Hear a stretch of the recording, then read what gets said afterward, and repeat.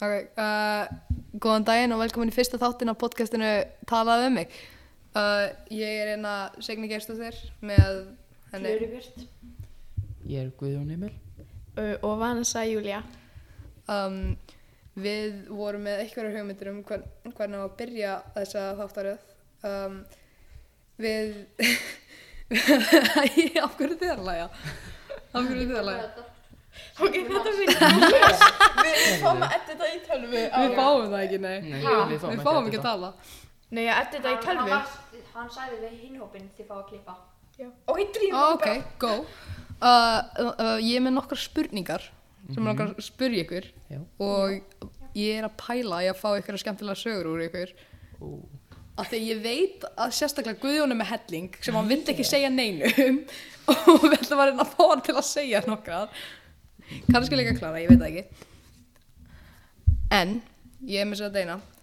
Hver er ykkur svona saga af vinahópnum ykkar? Af því ég er ekki alltaf búin að vera í vinahópnum. Þið eiginlega hafið alltaf verið í sama vinahóp. Ég er bara eiginlega nýkomin. Úr vinahópnum ykkar, hver er svona sagan sem það myndi ekki segja foreldrum ykkar? Það er svona þeir hlægið að því en þeir viljið ekki svona þið myndið aldrei segja foreldrum ykkur alveg. Fyrsta lagi þá sem ég myndi ekki segja pappa mínum er þegar við brutumst inn til hans. Þetta svona, þetta var bara illa fyrir segja. Ok, við brutumst Orðaði þetta ekki kannski aðeins öðruvísi. Já, við sníkuðum inn já, eitthvað þannig. Og við fórum í gegnum glugga. Já, það er það. Ég man þið lyftu mig upp og ég var fagnandi uppi. Svo horfi ég inn í herbyggi til pappa hans var sofandi í herbyggi við hliðina. Og hún var öskrandi og gólandi. Já, við komist. Ég heldur þetta að það hefði sagt með þetta og ég heyrði allan eitt af ykkur af því að þið voru emjandi og hlátri allan tíman. Þið gátum alltaf sagt mig hvað var að gerast. Svo reynda fórum við niður og ætlum að fá okkur pítsu. Svo heyrðum við pappans fyrir að vakna hann við hlupum út og fórum inn í engilslu. Ætlum að éta kalda pítsa og svo kom maður sem átti engilsluna og skammaði okkur. Rakk okkur út. Já. Hvað er þið að gera hér? Borða kalda pítsu. Ok, ég sé, er þú með ykkur á Vanessa? Þú ekki með neina? Ha? Ekki? Þú ekki með neina? Sem myndir ekki segja foreldrum þínum. Ég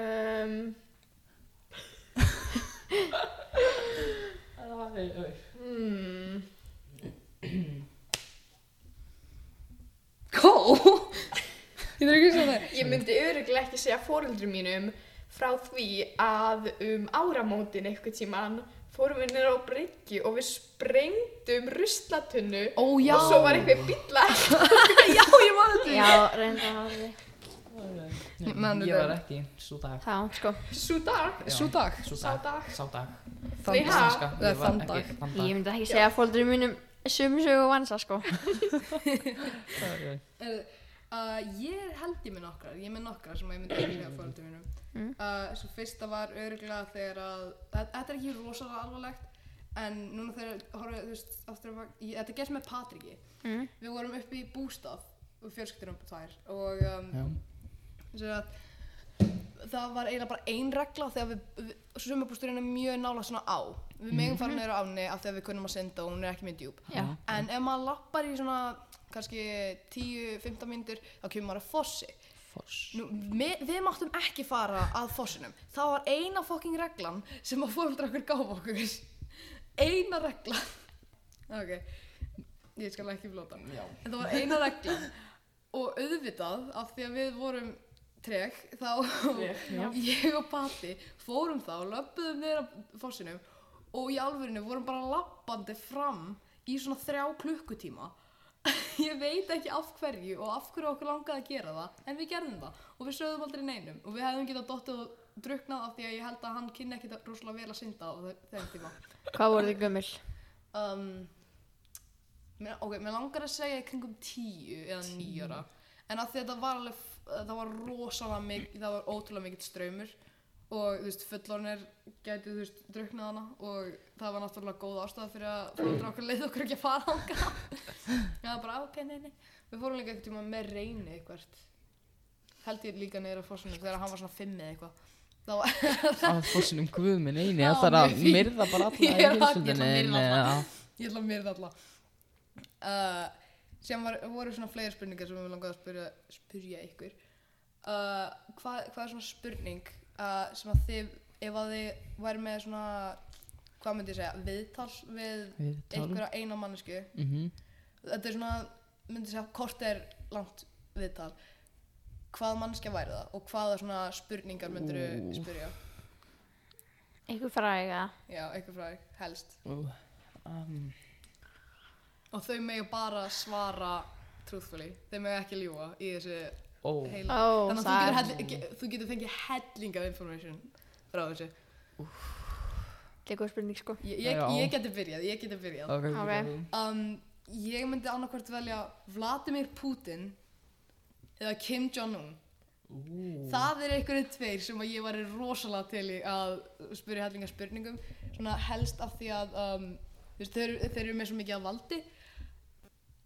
Og ef þeir gæti ekki logið þá náttúrulega ég væri með helling að upplýsingum sem að gæti verið mjög svona skemmtilegt að hafa en svona ekki með mikið af valdi myndi ég spyrja myndi ég taka viðtal við eitthvað eins og ég veit ekki Dream eða eitthvað svona Minecraft YouTuber einhverju þér þú horfði mikið á Kim Kardashian væri þú til að spyrja eitthvað frá Kim Kardashian? Já, ég var alveg til í að spyrja hvaða spurningar myndir spyrja? Það ég veit meira sem að ég myndi að spyrja 100%. Hvað væri það? Er þetta stageað? Af því að þau eru að rífast í hverjum einasta þætti. Það er ekki hægt að hafa svona dysfunctional fjölskyldu. Það er allt svo mikið pening. Þannig að mér finnst þess að það var ekki hægt að komast með mjög mikið. En, þú? Já, ég myndi örugglega bara spyrja út í allt. Spyrja út í lífið. Rosalega gott svar.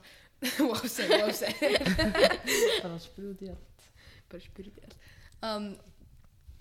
Eins og að ég held að við erum búið með tíman núna. Erum við búið með tíman? Ekki alveg. 3 mínútur. Já, svona cirka 3. Það er ekki mikið. Okay. Klánum við þetta ekki bara í næsta? Jú. Myndum við klára þetta næsta? Já. Gætum alveg gert það. Gætum gert það. Þurftum við að byrja upp á nýtt eða eitthvað sko. Þetta er svona upphitun. Já. Svo gætum við ekki kvist átinn. Svo hlustar það. Ég þarf að sleppa